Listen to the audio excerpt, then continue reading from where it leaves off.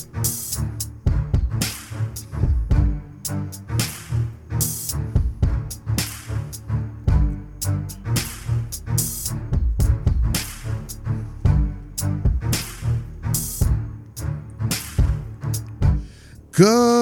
afternoon, everybody. What's going on, y'all? My name is Ruckus Man, and this is the Codename Agents of Chaos podcast. I want to thank y'all for joining me this evening after this long hiatus we've taken. Thank you, COVID. Thank you, Hurricane Dorian. Thank you, life. Yeah, amen. So, yes, like I said, this is the Codename Agent of Chaos podcast. My name is Ruckus Man. Thank you for joining me this afternoon. We have a very special guest with us today. Before we get to him, just remember, you can follow us online. Because when I started listening off, like, platforms and shit, it's really like, I always miss one. Yeah. And then the other day, I searched, and I was like, okay, I don't know this one, and I don't know this one, and I don't know this one. Everybody just taking my show. All right, all is God. All is God. But this evening, we have with us a very special guest. His name is Mr. Lambo Astwood, here to talk to us about crypto and finance in the Bahamas. Brother Astwood, welcome to the show, sir. Thank you. Thanks for having me, man. I really appreciate being here. So, Brother Astwood, tell us about yourself. First of all, do we call you Lambo or? I mean, you call me Lambo. My real name is Lamont, but you know that don't sound as catchy. So Lambo. All right. Yeah. Let's go with Lambo then. Yeah. So, Brother Lambo, tell us about yourself. Where did you grow up? Who your people is? Where you come from? Yeah, I was born and raised Nassau, Bahamas. There you go. I was born on a Tuesday night. Yeah, it was dark and stormy night. Oh shit! All right. My mom, Rosalind Astwood, pastor. Okay. Yeah, so okay. I'm a PK. Okay. Oh, you're a PK. All right. Yeah. And what's kind of strange is, as a heathen, I know what those initials mean. All right then. We ain't gonna get into how to. Yeah. All right. Yeah. So shout out to mom. Yeah, shout out to mom. No, dad's a businessman. Okay.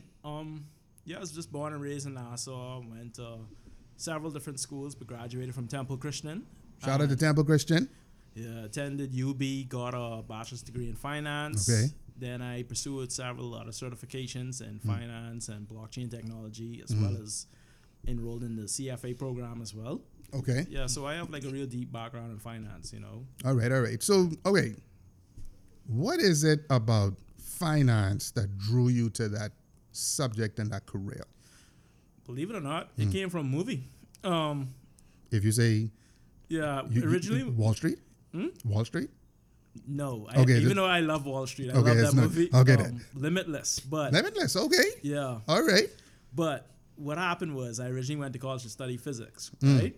And I was in focus, and I realized it's the same concepts, but it's with money. So it's something more tangible. I don't want to say tangible, but you could see it. Instead of talking about force equals mass times acceleration, you could say market cap equals price times shares outstanding. So it's like something you could make a little bit more sense of, you know? That all sounded like physics to me just now. I was like, what did this nigga just say? Yeah, that's basically it. That's basically it. So let me ask you this then. From Lambo's perspective, what is the number one crucial thing all Bahamians need to understand when it comes to finance? Financial literacy is incredibly needed in this country. Yes. Incredibly needed. Like, I would say in the black community in general. Oh yeah, definitely. Yeah. Like I respect all teachers, and I think a lot of the curriculum is outdated. I think a lot of it has to be redone because like when you go in that real world, it's like, nobody give me a handbook for this. So, okay, from what you've seen, obviously you've been to school here. I had the privilege / not privilege of schooling in other parts of the world too. Yeah. From Lambo's perspective, how do you introduce financial literacy into the educational system? Do you do it in primary school, preschool? Primary, okay. Primary. Get them started as early as possible. Like there's a girl named Lakeisha Roll. She runs the Financial Academy. She's doing a great job. Okay, right shout out to Lakeisha Roll. Yeah, she's having a conference. Just like a little plug. She's having a conference in okay, April. No problem. Yeah, but she's been doing a really great job just educating and focusing on the youth. Because usually you want to get them young so they grow up with these habits and grow up understanding stuff. Okay. You know? So question then. I understand getting the youth. I totally agree. Get to the youth so that they could start developing Definitely. the habits and what they need to have. What about those of us who are older and already kind of had to set in our ways, had to figure things out, make mistakes along the way? What about those who are currently like in the workforce? All right. Well, in that case, you will have to. It's really about just like you. Even though you're like older, you still have to be educated. Yes. You still have to be educated. But the thing is, when you're dealing with older people, you have to approach it a different way. It isn't you can't take a condescending. You can't like talk at them. You got to work with them. Yeah. You know what I'm saying? So if people say like, all right, I'm working with you. I can teach you like how to do X, Y, and Z. You'll probably be more receptive because you feel as though someone's talking to you on a respect level. Okay. Because no one, even though you might have shortcomings and knowledge in certain things, no one wants to feel stupid. Yeah. And I'm not saying you're stupid, but no one wants to feel like they know less. Yes. And be made to feel like that. Yeah. So it's like really how you approach it. I would say too, while I agree, is also the responsibility of the person that's not as knowledgeable to accept the fact that you're not as knowledgeable and be receptive to the information. Bingo. So there has to be a meeting in the middle. Yeah. You know what I'm saying? So I think those are the both areas where we as Bahamians need a little more culturing. Yeah, you definitely. know, not to be speaking condescendingly to someone, and then also being open enough to learn and realize, hey, you don't know everything. Yeah, exactly. Now, before we even get into all of that, this sounds like a pretty simple question, right? But I'm amazed at how normally the simple questions tend to trip people up. What is finance? What is that? Boy, you got me there. Because some people could see it as an economy, an industry, a study, theory, stuff like that. So, yeah, I guess it's really in like which way you're looking at it. So, like if you're looking from an industry perspective, it's like the business of like trading and buying securities and assets. Okay. Then if you're looking at it from a theoretical perspective, it's just really accumulation of assets and liabilities, like when you talk about like the financial aspect of a person's life.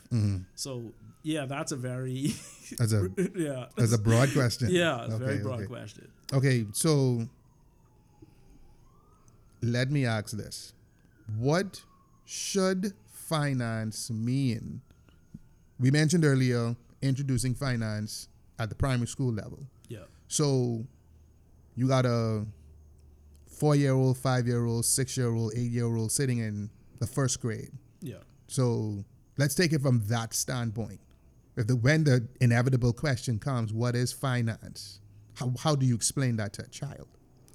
I would tell them, a child is going to understand, because children understand money. Children learn about money really early. Like, children know what $1 can do for them, what $2 can do for them, what they can buy, candy, ice cream, whatever. They learn it. But if you really teach them finance, you could teach them like, hey, if you actually save up, you don't spend your money on candy, you could probably buy a burger at the end of the week. Burger tastes better than the candy. Okay. Okay. I'm just using stuff like that, like arbitrary stuff like that. But yeah, definitely, that's the way how you can look at it. Because trust me, kids understand money.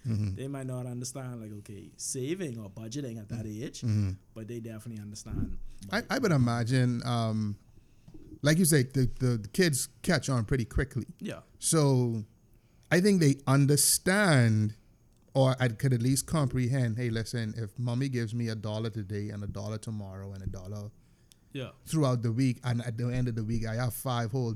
I think they understand definitely that. But now when everybody get blow pop and they ain't get none and they want blow pop too, and they have the means to get blow pop, now hold on now. So but you are absolutely right. They do understand the concept of finance, and it's interesting that concept. When I look at other ethnicities, they kind of teach that to them. Yeah, definitely. They teach at a very early age. Very young age.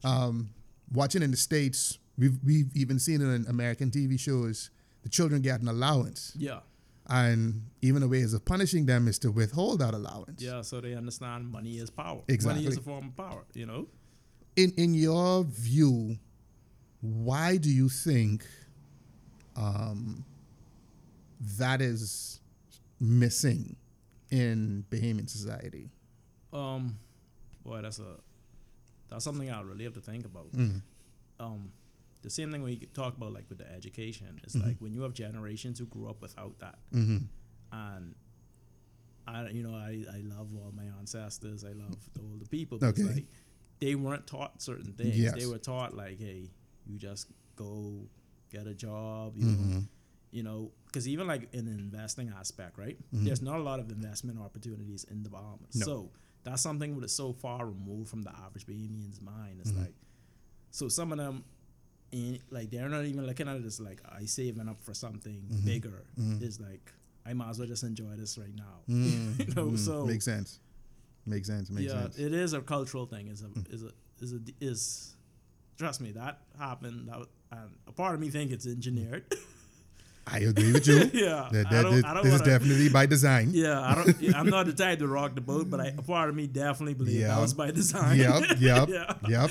And not necessarily by the usual suspects. Yeah. You know what I'm saying? Yeah. And we can leave that one right there. Yeah. Yeah, I'm trying to get canceled. So, okay, how important then is finance to the Bahamas? Definitely important. Is Definitely it important. still our number 2 industry? I would love to look at the numbers of that, but definitely is. If the financial industry collapse, God, like that would be the apocalypse, really. You boy, fuck a zombie apocalypse. That shit, boy. Because see, the way you have to look at it is, it isn't even about people losing their job. It's like, okay, they're losing their job now.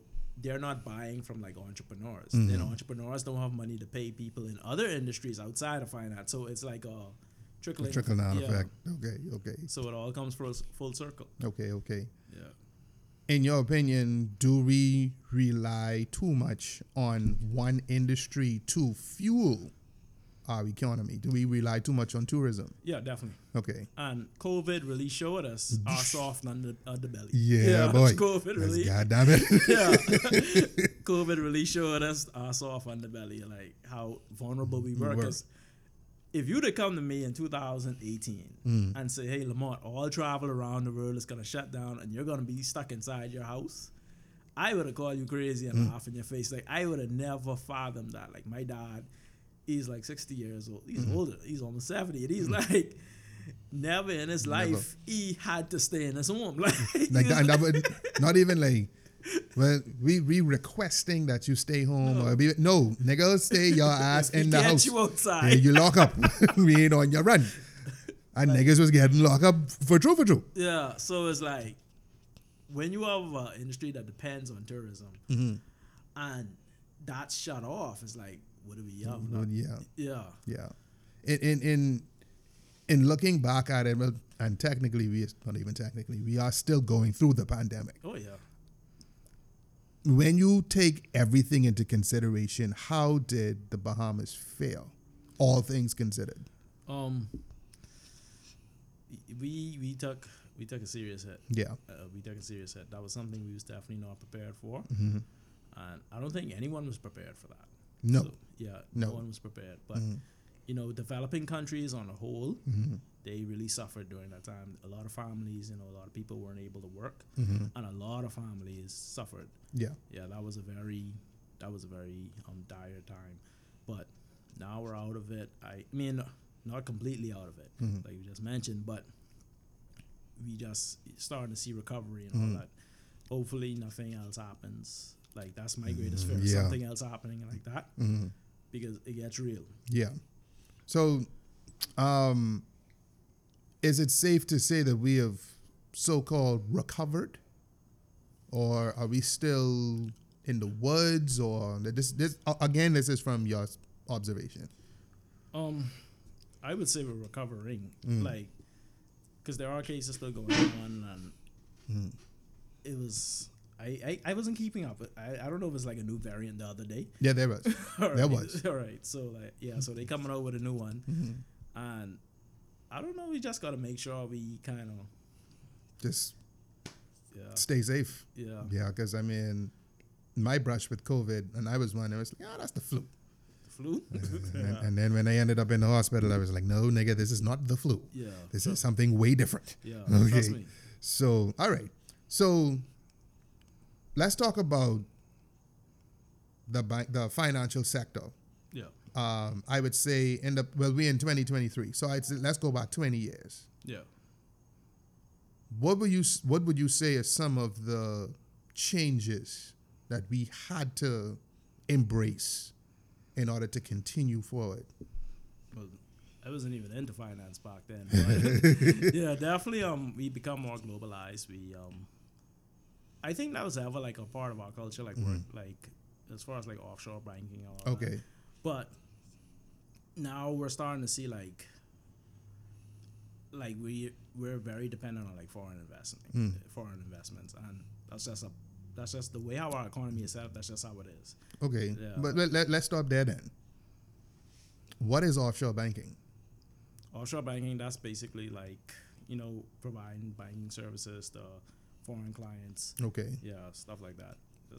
So, what is it about the Bahamas, Cayman Islands, and these similar kind of destinations? What is it about us that makes offshore banking so attractive? There's several factors that go into that. Okay.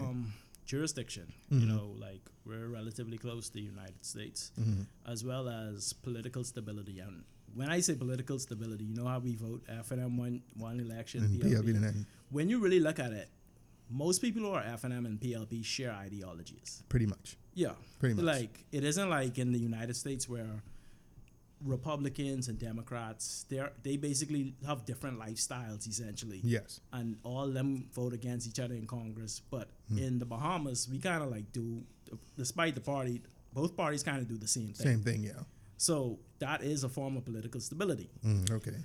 Yeah. And also like taxes, like I was talking to an executive at a major firm, and he was like, one of the reasons why they wanted to move to the Bahamas is when you look at like regulation and taxes, it's almost like a blanket regulation for the entire Bahamas.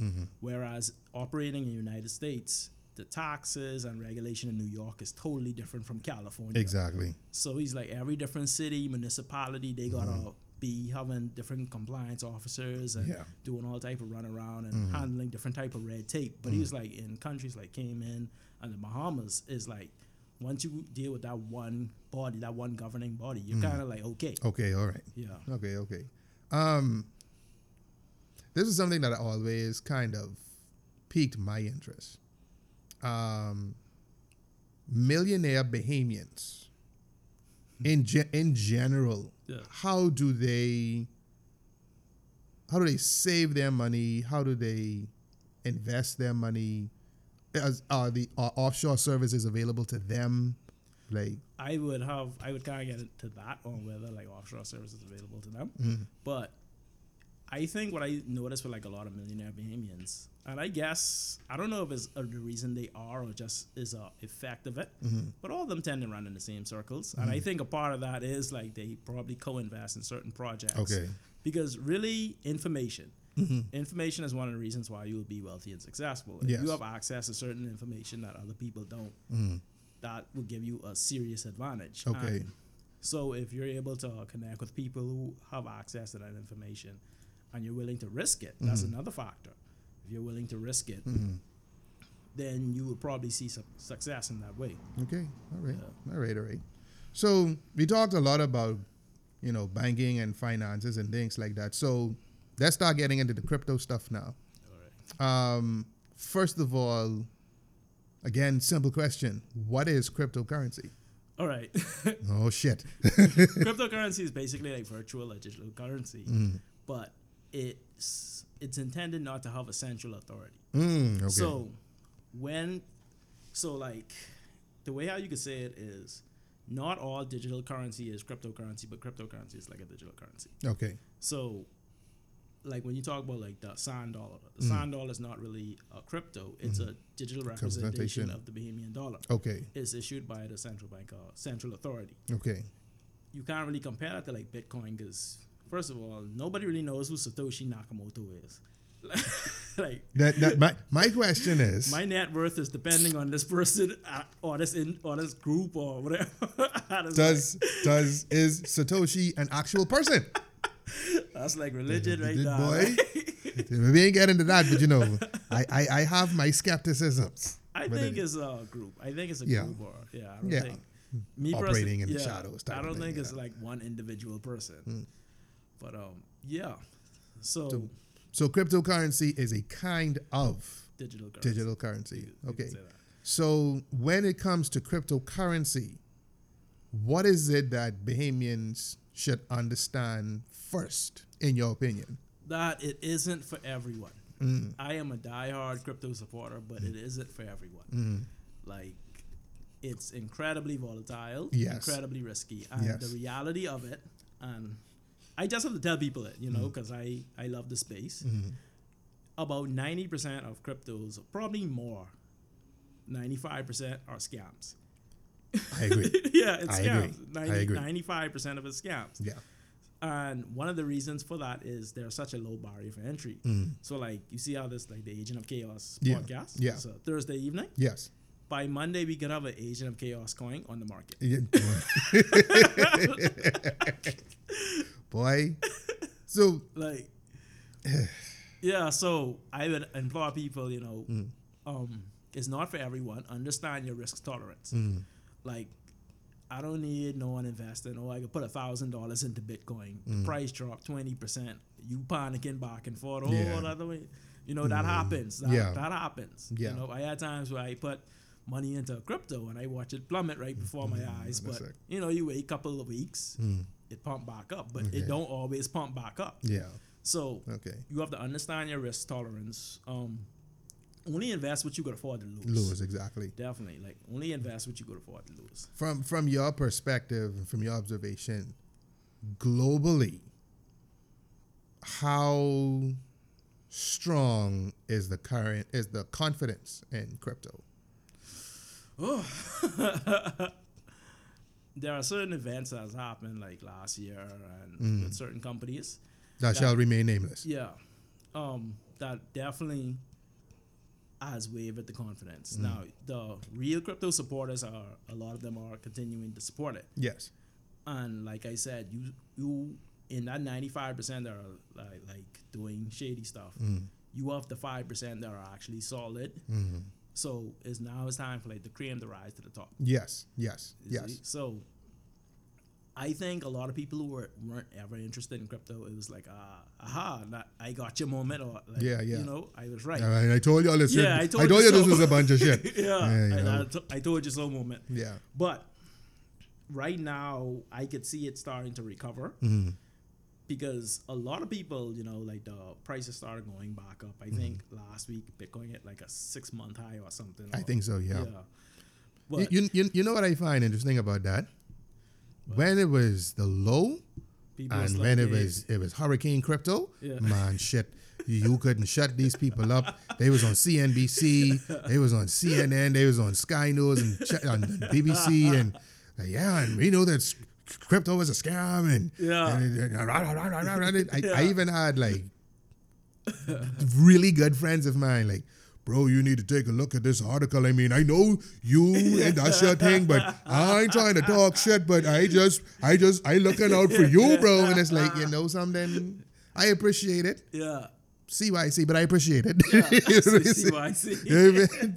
So, you mentioned that out of the 95% that are scams, you do have the ones that are solid. Yeah. So, from Lambo's perspective again, what are the ones that look, you know, promising, that look like worth someone's time? All right. This is not financial advice. Yes. Let me put this in bold, underline, italic. Bold, underline, italics with triple stars at the beginning and the end. As I know just how some of y'all niggas go, oh, Lambo says, no. This is not financial advice. One more time, this is not financial advice. Again, for the idiot in the back that don't listen, we can pause for 3 seconds. This is not financial advice. Continue, sir. Yeah. And you know some dumbass can still come in anyway. Yeah. So Bitcoin has like the credibility behind it. You know, it has the history behind it. Yeah. And essentially, if Bitcoin fails, the entire crypto market fails. fails, So I'm bullish on Bitcoin. Okay. Ethereum, that has a lot of decentralized apps that built on it. Mm-hmm.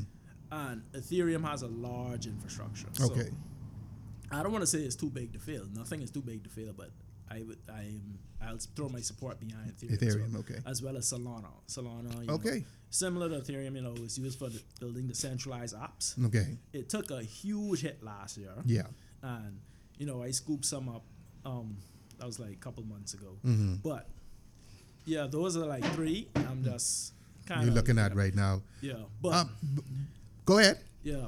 But what's been going on with, as far as like AI, artificial intelligence, there are a few projects out there that I'm looking at.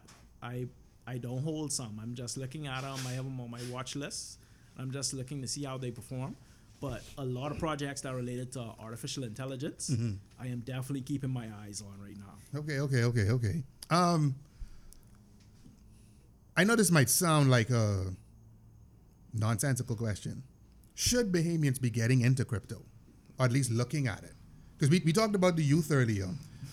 Crypto is normally associated with tech, and tech is normally associated with youth. Yeah. So is that something they need to be looking at? Once again, not financial Not advice. financial advice. Not financial advice.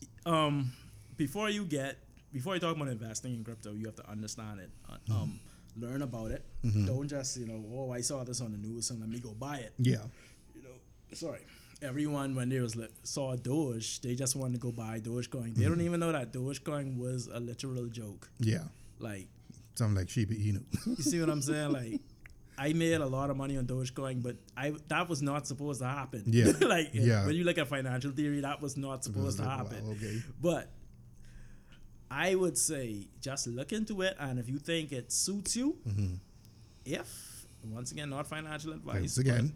That might be something you want to consider. Yes, okay. And I think a reason why a lot of Bahamians are looking into crypto is, especially like younger Bahamians, is, remember we talked about earlier, like there aren't a lot of investment opportunities. Yes. This isn't like the US where you have the stock market with 20,000 companies you could invest in. Yeah.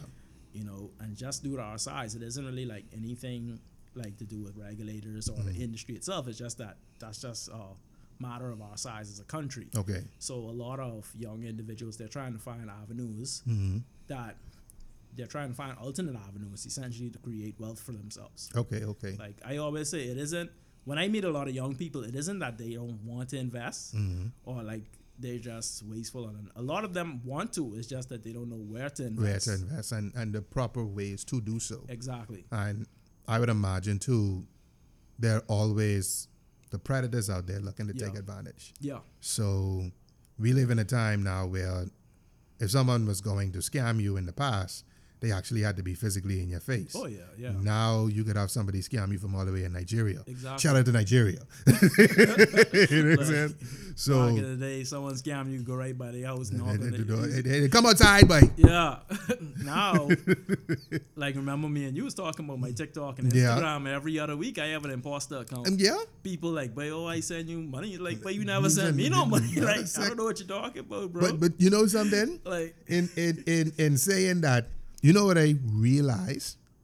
For someone to go to the trouble of making a fake account with Lambo's name on it, you kind of know what the fuck you're talking about. Okay? Yeah. So, but I mean, listen, for those of you out there in podcast land, please verify the account. Yeah, definitely. Before you start sending money. Is it safe to say that persons that ask for money straight out the gate, that's kind of a red flag? Yes. Okay. They ask money straight out the gate. If little piece of advice, if someone comes to you with like a crypto project or anything and they guarantee returns, say like, all right, we're gonna give you 10% or 1% a day or 10% over the course of a week, or we could double your money. We could turn 500 into 5,000. That's a scam. That's a scam. Yeah. Yeah. Like, that's a humongous red flag. Yeah, like you cannot guarantee returns. Yeah. Okay. Like I don't know what Bitcoin is gonna be next week. I do not know. Exactly. Like, but so, people, again, But see, what happens is you have people who are like in desperate positions, and when you're desperate, you tend to try anything. yeah. You see, so Yeah. But that's where the predatory nature comes in because they Exactly. know you're desperate exactly, and your back is against the wall and you're looking for something. yeah. And Also, they prey on people who don't have like a lot of intelligence, uh, because like you don't see scammers trying to go to like well-known crypto people or No. like highly educated. No, yeah, no. like no. Actually, due to the recent events, Oh yeah, I'm not getting that. I'm not getting that. let's pause right there. Yeah, For those of you who are listening, I'm sure you can read between the lines and you know what we're referencing. However, we will not be talking about said event. yeah, Well, somebody was locked up in jail and mommy say, but you know, he's a vegan. And no, we ain't talking about that. So before y'all get y'all panties in a bunch, don't come messaging me. How come y'all ain't talking about? No, we're not talking about that. Yeah. We're not mentioning that. We will make vague references and that's about it. Please do not ask me why we didn't talk about said event. I'm going to hurt your feelings. All right, let's move on. So I want to back up a bit because one of my goals for this show is to try to give persons not necessarily concrete answers, but a starting point. Yeah. Because when it comes to education, I find that it's surprising how many people jump into the crypto space with no education. with no education. Like, the fuck are you doing? They just sending money. And what? So okay, you used two terms earlier that I don't think a lot of people even understand: centralized and decentralized. Yeah. So what is centralized and what is decentralized? All right, centralized, like in the context of like finance, it's like when you have financial institutions such as like banks and brokers. Okay. So it's like one entity that does business for several like clients. So it'll be like, all right, you sell to them and they'll sell to someone else. Decentralized is more so like when you have a network without a central authority. Okay. So a lot of blockchain is based on decentralization. Now there are pros and cons to each one of them. So in centralized, you could say it is a form of security if the entity, the central entity is, you know, Like a credible. yeah, Okay. credible industry. But like decentralization, like essentially like with blockchains, right? Blockchains are created to create trust on a trustless system. Because where you have different nodes verifying transactions, Okay. you don't use a blockchain for a company with 2 staff. No. Like if you have 2,000 or 20,000 staff, you know, that's when you will need something like to actually verify. Okay. Because there isn't trust between everyone who works there. Okay. So that's how that works. So decentralization is just like essentially like think of it as like a web, and every connecting piece is a node or part of that network. You talked a little bit about the pros of centralized and decentralized. Let's look a little bit more at the cons of decentralized and centralized. Let's start with centralized. What are some of the cons? Well, you have one entity controlling all the money essentially, so that's a form of it. That's where a lot of people U.S. Federal Reserve, anyone? Oh, Let's I'm move on. not getting into that. I'm not getting into that. A lot of people, you know, they Yeah. have qualms about, you know, Yeah. governments controlling money. Yeah. They have a lot of qualms about that. Is it safe to say that cryptocurrency or digital currency is a response to that? Bitcoin definitely was a response to that. Okay. I think Bitcoin was definitely a response to like people essentially controlling your money. Okay. Because I'm gonna go down a little, not like a rabbit hole, but a lot of people don't know the history of Bitcoin. Bitcoin has a very quote unquote dark history. Bitcoin was originally used on the dark web Yes. for transactions of like illicit stuff. Yes. It was used to buy stuff you wouldn't buy on eBay or Amazon. Yeah. It's like, Yeah. for example, I mean, can I say it? Yeah, go ahead. Drugs, Yeah. weapons, all People. that. Yeah, Yeah. you could. It was involved a lot of shady stuff. Yeah. So that was essentially The digital Silk Road. yeah. Okay. Yeah, Silk Road. What is his name? Ross Aldrich. Well, yep. I did a whole presentation on him. Like the way how they arrested him. Yeah. Like if you want to know about a really interesting story, follow up on Silk Road. Yeah. So that's really where Bitcoin kind of got its start. And well, let's talk about the cons of decentralized.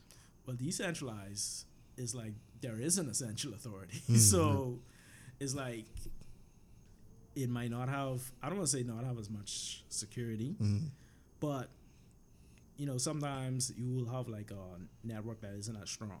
So, yes, there's several cons with decentralization. One of the things I like to tell persons is when someone comes to you and says there are no cons to decentralized currency, big red flag. Humongous red flag. Because think about it, like if someone steals your Bitcoin, who you gonna call? You gonna call Satoshi Nakamoto? You think Satoshi Nakamoto? You getting an SEC? That's what you do. That's what you going to do? Fuck out of here with that bullshit.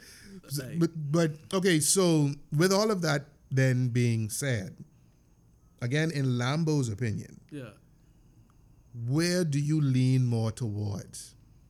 You mean like which one which one I'm more interested in? Yes. Oh, decentralization. Decentralization. Crypto. Like even though I have a finance background, I just find crypto more interesting. Just because there's always new stuff developing. There's always new technology developing behind it. And I just find it a more interesting space. And I know this might sound kind of odd. The people in the industry I just kind of gel with more. No, don't sound weird to me. Like the people in the industry, they're a little bit more, I don't want to say laid back, but they're not as uptight. And then I think people in the crypto space who aren't necessarily always younger, they are more open to alternatives. Whereas persons within traditional financial sector, they know that this thing works and that works alone. And if we veer even 3 degrees to the left of the bullshit, this works. Like the Crypto Bahamas event, right? I had a friend, me and him was out there, and me and him was walking around, we was meeting and greeting people, and he said something to me. He was like, Lamont, I realize most of the people here are weird. I was like, that's usually who was in crypto. Exactly. Like the weird person is the one who really like the guys who used to invest in Bitcoin when it was at $2 and all that. The average person didn't do that. Exactly. That was someone who was on a website they shouldn't have been on, or reading a little bit too much forums. That was the weird guy. The weird person. So okay, how, again, in your observation, in your opinion, when it comes to the digital currency space, has the Bahamas laid a good foundation, and how do we continue to navigate this space? Let's go with the first thing. Has the Bahamas really laid a good foundation when it comes to digital currency? I would say yes. Okay. Yeah, definitely. We took the helm because the Sand Dollar is the first central bank digital currency. Yes. And we really took the helm with that. Now, you got to understand, with everything, there's going to be growing pains. Yes. Whenever you're first to do something, you're going to bump your toe a little bit. Yeah. And that's the time when you actually reassess and you go back to the drawing board, you take this out, you put that in. There'll always be tweaking. Yeah. Because, like, even in this industry, like, NFTs weren't a thing a few years ago. Oh, we can get into that. NFTs weren't a thing. And it's like, right now, that's if you're in crypto, everyone's trying to issue an NFT. Yeah. So it's like you always have to go back to the drawing board. You always have to adapt. This industry forces you to adapt and keep up. Now, with that being said, Lambo, please, for the love of black and white Jesus, hardest question ever. What the whole fuck is an NFT? Think of my nigga. Think of it as a digital Pokemon card. Oh, all right. Like, I used to collect Pokemon cards when I was young. I always tell the story. Yeah. And I had a holographic Charizard. All right. Someone stole it. You was ready to fight. Oh, man. That holographic Charizard, I would have taken like 3 years off from work if I had sell that. Like, man. the wrongest thing I did one day was went online and I checked the value of it. I was like, God damn. Yeah. Boy. But it's basically quote unquote digital certificate of authenticity. So it's a form of like either a digital art piece, music, video. But the way how it's set up is you could download a copy of it. Okay. Right? But that NFT is sitting on a blockchain. So whoever owns that owns the right to that original NFT. Yes. So whilst you might have a video, you don't necessarily own the NFT. Okay. So you could send that video back and forth, but someone actually owns that NFT and they could say, hey, I own the NFT. Now, to some people, having the picture itself is good enough. They don't really need to say, I own the NFT. But the others, it's like they want to actually be the quote unquote owner. And it originally started off like digital art. Okay. And it's almost like the real art world. You know, you could get a Mona Lisa copy or whatever for like $20, a Mona Lisa poster. Yeah. But that isn't the original Mona Lisa. Exactly. So that's almost the same context of an NFT. Okay. So the original Mona Lisa would be like the original NFT. Okay. And the one you get out of the corner store, the poster, that's a copy of it. Yeah. Like a screenshot, essentially. So what that means then is just like with cryptocurrencies, 95% of the NFTs.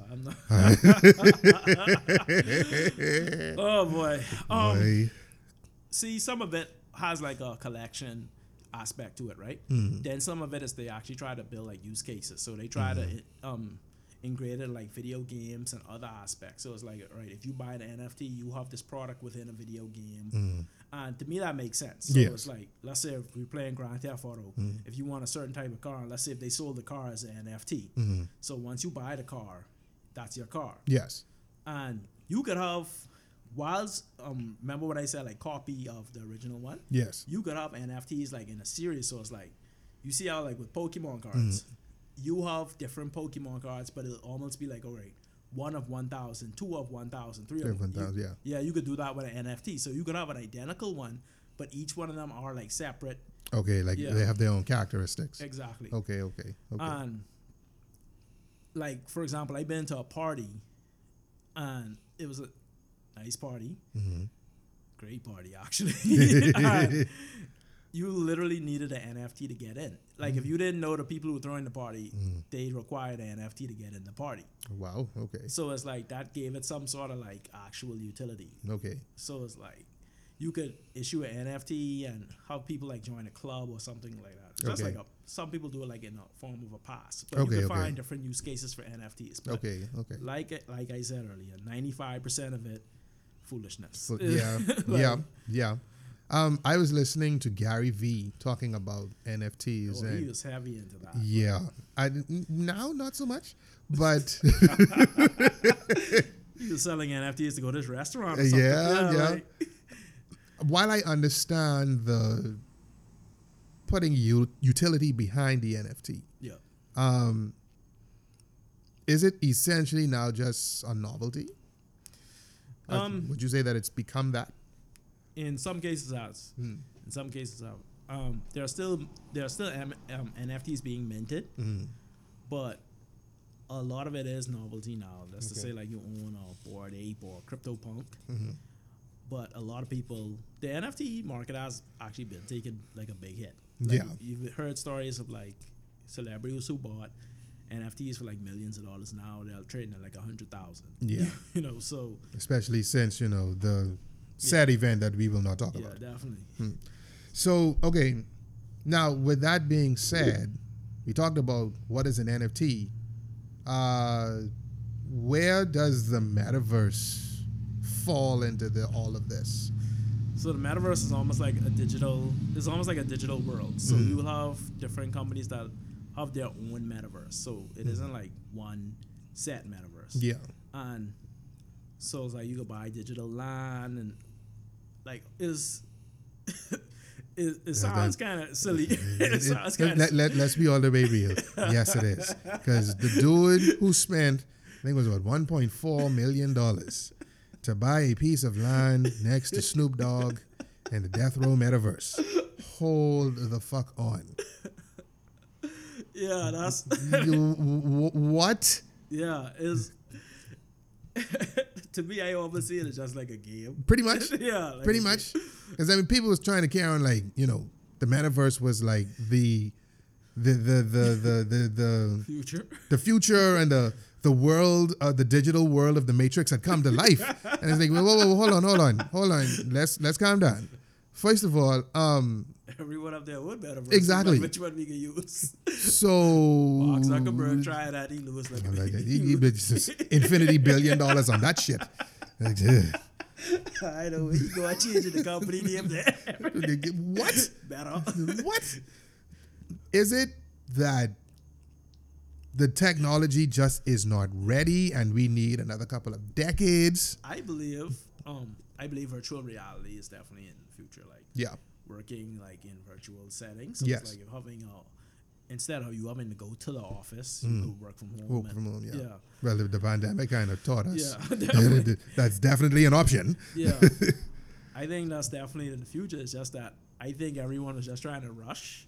And that's a part of the process. Usually that's part of the process. Like you know? like FOMO. Yeah. Yeah. Some people have to rush and break things and see what works and what doesn't work. Yeah. Then just go from there. But yeah, that a lot of people just jumped in. Same thing with crypto, jumped in, don't really understand what the it, hell say, is I going buy on? this little block of land, yeah. I buy it. It's just to say I buy it. Now, I will say this.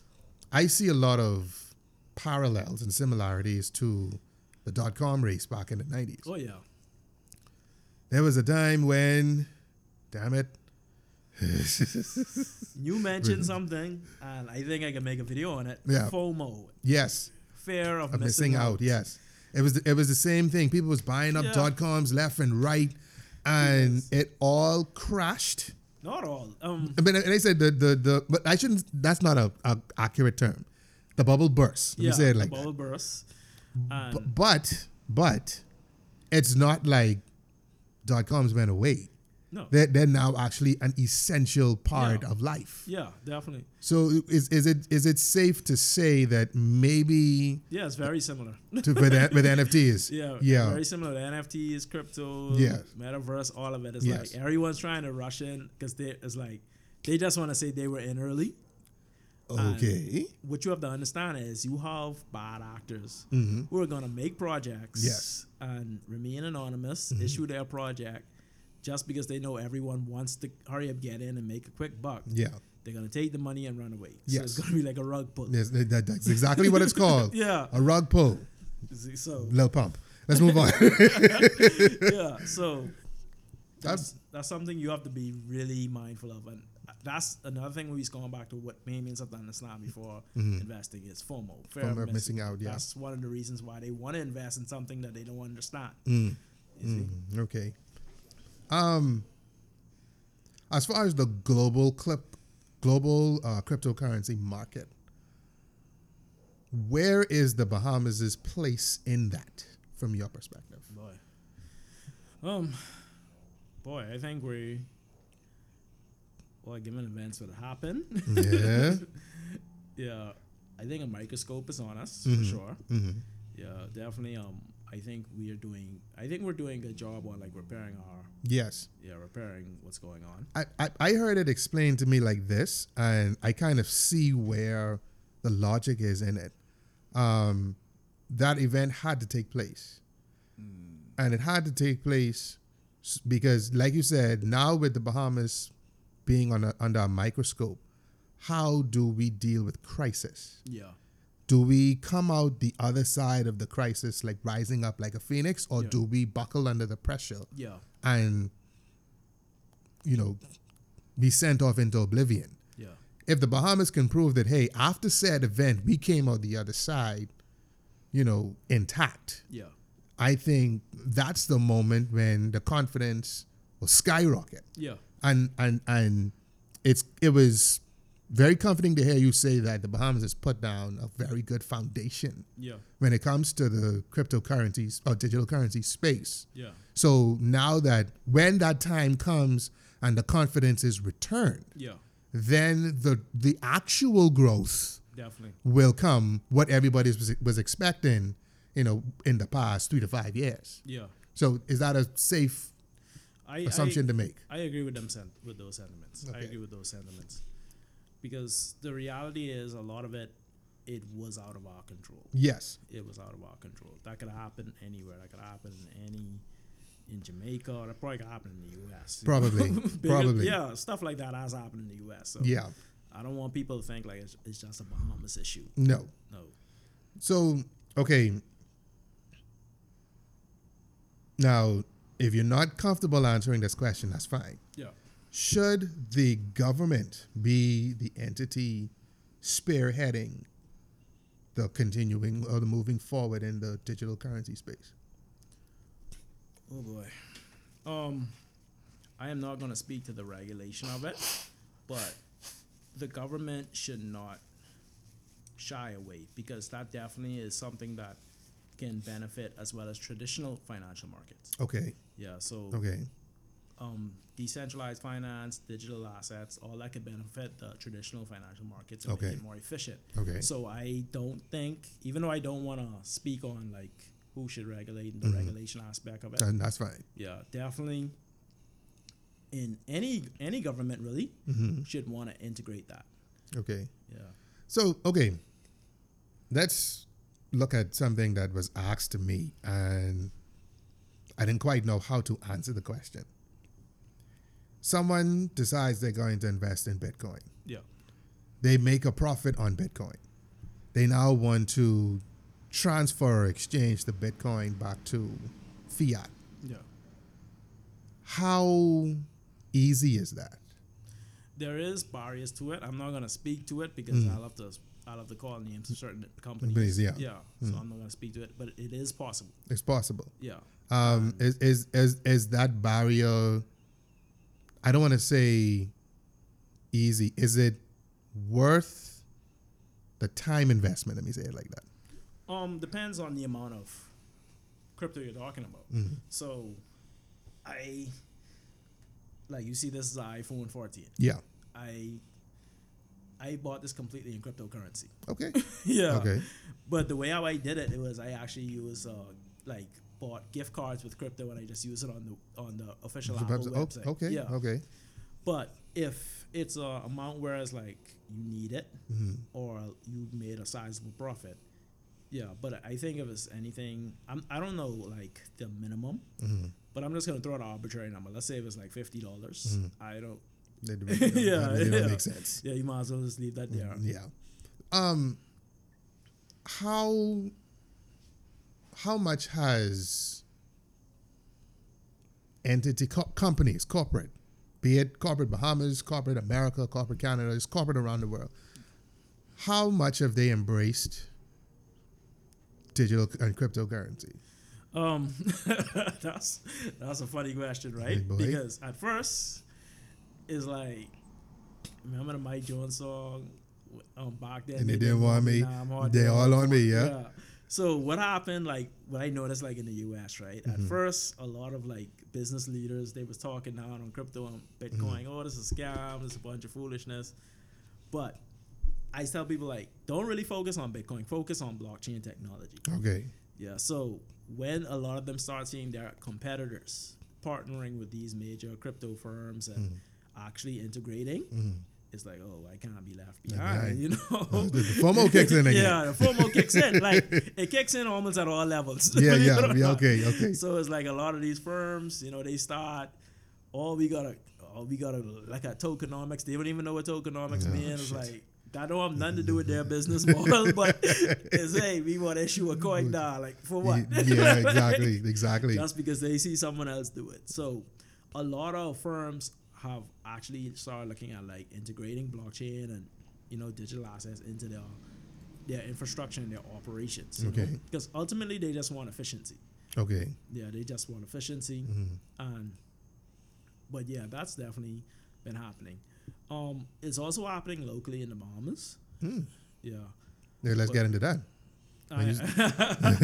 But I'm not really gonna get into it. But one of the things that the same thing we talk about, like with education, there isn't you have some people here doing it, but a lot of people like who are in positions to do stuff, they might not really understand it, and they might not be as quick to jump in because you have to understand. And some of us might look at it and be like, oh, they just old fashioned, and you have to look at it from their point of view.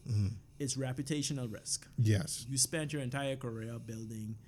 All of a sudden, you think you could jump into some crypto stuff you just heard about last week. Yeah, it's no. no. Like, it's going to be harder to convince them.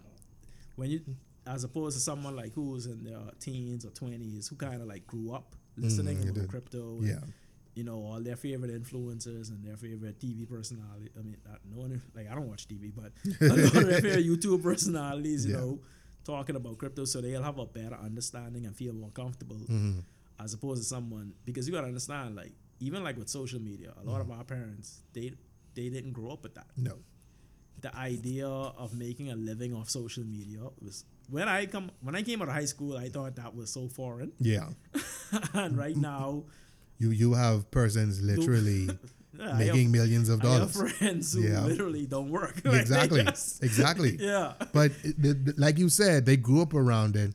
They kind of got saturated in it. Yeah. And they now understand like the building blocks of it and the principles behind it. Yeah. So since they put the time in to understand it, they can benefit and capitalize and exploit it. Definitely. Not somebody who just happens to have 25,000 followers on TikTok or Facebook. Oh, well, you know, if all of them spend $1 with no bullshit, it's not going to work like that. You understand what I'm saying? But one of the things that I think we need to also look at as well, and this is especially for New Providence. I don't know so much about the Family Islands. Eventually they'll get there. But the Bahamas, New Providence is gradually going cashless. Yeah. I'm always kind of caught off guard by the amount of places that just straight up don't take cash. Yeah. Like the airport. Yeah. You want to buy a vitamin? Fuck you. Where's your card? Yeah. Okay. Yeah. So with that sweeping kind of adaptation that's coming in. Even like in the United States. Like United States been everywhere as cashless. Like sometimes when I travel, I don't even though it's a very bad habit, I barely take cash. Sometimes I travel. Sometimes, yeah. Like, I'll take like $100, $200, but I mean, and yes, there is the safety aspect of it.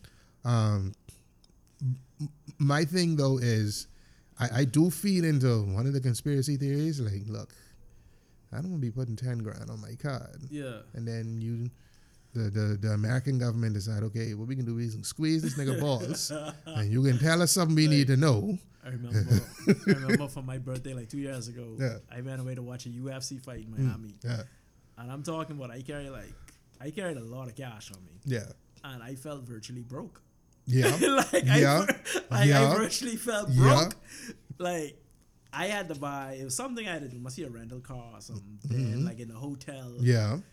And it's literally like, it got to the point where I was ready to ask a stranger, I was ready to give him the money so he could pay off his card. Or like, because I felt broke. And so I found myself driving to Walmart, buying one of those gift cards, and I had to put money on that. Like, that's when I realized how real it is. Yeah. And the one thing, especially Nasuvians, had to understand, like, look, this is the direction we going. You can bet if you want. Yeah. But say what you like, do what you like, still got you going my way. Yeah. That kind of thing. So out there in the Family Islands, not so much. And you know, Grammy and Grampy, them definitely they ain't on that run. No. But I see something similar happening with the introduction and the rollout and the adaptation of, say, a sand dollar in New Providence, at least. Yeah. Now, what effect, in your opinion and observation, will that have on the country, or is having on the country? I can't speak on that. Okay. But generally, what it'll do is it gets people more used to actually using digital currency. Okay. And me, I'm a proponent for it. Like, I'm actually, because I don't, like right now, I don't carry cash everywhere I go. Exactly. And sometimes when I want to buy something to eat, it's like I bought like a hot dog the other day in $7. was like, that really came in handy. 'Cause like, Yeah. I had like no cash on me and she Yeah. didn't take card. But it's like, I'm just happy like more people are actually starting to get more familiar with it. Now, obviously, like the older generation, you know, will be some pushback Yeah. because they're just used to doing things like, if it was working, you gotta imagine something was working their entire life, Yes. and you're trying to introduce something new. It's like, And for a lot of them, it's not even like you introducing it slowly. It's like, okay, last year you walk in the gas station, you want a hot dog, $3, pay you $3. You did that in December. You literally come the following week, and it's like, okay, I want to buy that hot dog. Oh, we only accept card, nigga. What? You know, Bahamians go, you ain't want this money. You ain't want to make no money. You better try. I take this $3, but you know, even though the pushback comes, you know, I think it's necessary. necessary. Now, is there any credence, let me say it like that, to the whole notion of like a one world currency and Big Brother and this how we can control the masses and RFID and you know the whole zeitgeist. Yeah, I got you. Is that something to be concerned with? I try to tell people sometimes most of our information is already in a database. Like from long time. Yeah, like from probably the day you was born. Exactly. Like, Exactly. Like it ain't much we could do. So I even try not to think about it like that. Like there isn't much we can do, but it does give the aspect that, hey, there is Big Brother watching. Yeah, there is Big Brother. Now, as far as like the New World Order stuff, I don't really like to get into it. But yeah. All right. That's no problem. That's no problem. Yeah. Let me ask this: for a business in the Bahamas, they're hearing about sand dollar. They're hearing about digital currency. You just mentioned you bought your iPhone using your crypto. Yeah. So they want to look at being able to accept these different alternative forms of payment. Yeah. What is the first step that they need to consider? Well, they love to go to a provider like probably like, you know, like central bank or something like that. But I can't really get into that. No, that's fine. Yeah, but they love to go to a provider. But it definitely is necessary because you don't want to lose out on money. No. Yeah, so is that a simple enough process? I can't speak to the process. I haven't experienced like doing it, so I can't really speak to that process. Okay, because I think for a lot of Bahamians, that's where a lot of the apprehension comes in. Yeah. So, I mean, for example, if you were a mom and pop shop and you were selling cup baggy and chip and, you know, twists and all like that, you know what I'm saying? And now you want to be able to take card at your little shop. What is the barrier of entry for something like that? And see, too, we got to also talk about like their clientele. Yes. Yeah, because when you're like in certain like areas, not a lot of people carry card in those areas. Most people just deal with cash, so they might not really see the benefit of dealing with, you know, with card and digital and all like that. Yeah. With that being said, will cash ever be completely replaced, in your opinion? We just had a conversation on Instagram about this. An influencer actually said that he thinks cash is going to be replaced in his lifetime. I don't want to say replace, but I could definitely see where, like, we already see it where it's kind of like not really. It's like falling to second and third place. Yeah. Yeah. But I'm not going to say there's be a point where it's absolutely obsolete. Okay. Yeah. But I could definitely see where the tide is shifting. Okay. So,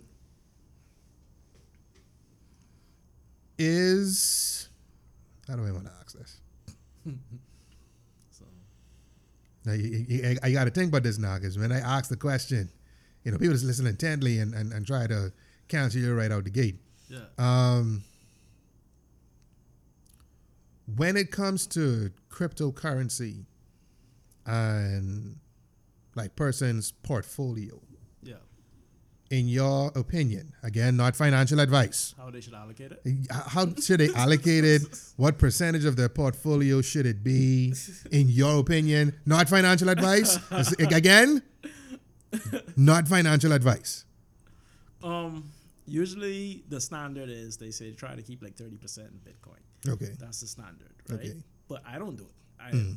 I just gonna let you know, like sometimes I'll keep it in like different coins or different tokens. Okay. And sometimes I do that because I'm trying to execute on like an alpha opportunity. Okay. Okay. So I see a company might have a deal with another like big platform, like they might be partnering with like YouTube or Netflix or anything. Okay. So it's like, all right, let me shift some money over there Okay. and just see how that works. Okay. But Is that something that persons should do on their own, or are there entities that exist that do it for them? that's usually something you gotta do on your own, unless you have like a crypto broker or something like that. But Do they even exist in the country? not in the Bahamas. Okay. At least not that I know of. None. But, I say the same thing because yeah. someone came to me the beginning of the year and said they came across a crypto broker, and I'm like, in this country? Another, No, that nigga's from Nigeria. No. another piece of advice, and I really should have said this at the beginning. Don't invest if, like, whenever you're dealing with like a lot of like brokers or quote unquote investment companies, if they aren't regulated by the Securities Commission, Yes. do not give those people your money. Exactly. And the Securities Commission, if you send them a message, they will actually let you know, all right, if this person's regulated, they have a database where you can check it. Okay. So do Is, not is that crypto, or does that extend to finance in general? finance in general. Okay. Yeah. So before you give these people the money for your loan or whatever, ensure that they're regulated, because trust me, stuff happens. Yeah. Stuff happens. Yeah. And Can you speak to like the Security Commission here in the Bahamas, like how they operate? Is that something you can get into, or that's no, I can't get into that. okay? But I can speak to like how we was talking about just making sure that they're regulated, Yes. because even you will have some companies or some people who will try to pretend like they are regulated by the Securities Commission. Okay. That's why I say always do your due diligence before you give anyone money or send anyone money, because you don't want to send it, then try come after the fact. Yeah. You know? Yeah. Yeah. So, okay, with that being said, then, what are some of the things that will let someone know if someone is legitimate or non-legitimate? You have a database. They Okay, well, yeah. they have a website where you can check to see the listing of all the entities. And if they're not there, it's probably That's probably a road you don't need to be walking down. Yeah. People, so you did hear Brother Lambo. Don't give everyone your Don't money. give everyone your money. If you got the time to jump on TikTok and see gals shaking their asses, you have the time to go and find the Securities Commission website and research whether or not this person you're speaking to is legitimate. Yeah. You know, it unfortunately, we live in a time where people seem to not want to be held accountable. Yeah. But I mean, ultimately, they were able to get the money from you. Yeah. So, is it right? No. Was it predatory? Yes. Do you feel like a jackass? Yes. But at the end of the day, you could have avoided that. Yeah. Wow. All right. So somebody decided to call, and this is not a call-in show. So what we can do is we can leave that alone, and we will call them back. We will continue our conversation. But whoever you are, thank you so much. I appreciate it. I will be dealing with you at a later point. So, getting back to the conversation. Yeah. When it comes to is the Securities Commission, is that an extension of the government, or is that a private entity, or That's a quasi-government. quasi-government? Yeah, Okay. it's part of the government. Okay. All right. So what happens? I'm asking now. You have the Ministry of Finance, you have the Securities Commission, and then you have all of the financial institutions basically answer to those entities. Yeah, essentially they are responsible for governing investment companies in the Okay. Bahamas. That's the primary function. Okay. Yeah, so Um. I can't get too much into other details, but that's the primary function of the Securities Commission. Okay. All right. So every country really has their investment authority, if you will. Okay. Yeah. So who deals with ensuring that all investment companies operating in that jurisdiction are held to a standard and follow like proper guidelines and procedures. Okay. Yeah. I want to go back a bit. When it comes to educating persons about just finance in general, in Lambo's opinion, who is responsible for that initial set of education? I don't want to speak. There's a lot I can't speak on. Ultimately, I put it, and I don't want to just be those people who blame the government for everything, but it's like that's a part of it. Like you'll have to ensure like curriculum is actually taken to teach children as well as adults. Yes. So there is initiatives with that, but I can't speak further on like which entity is responsible or who should be responsible for that. Okay.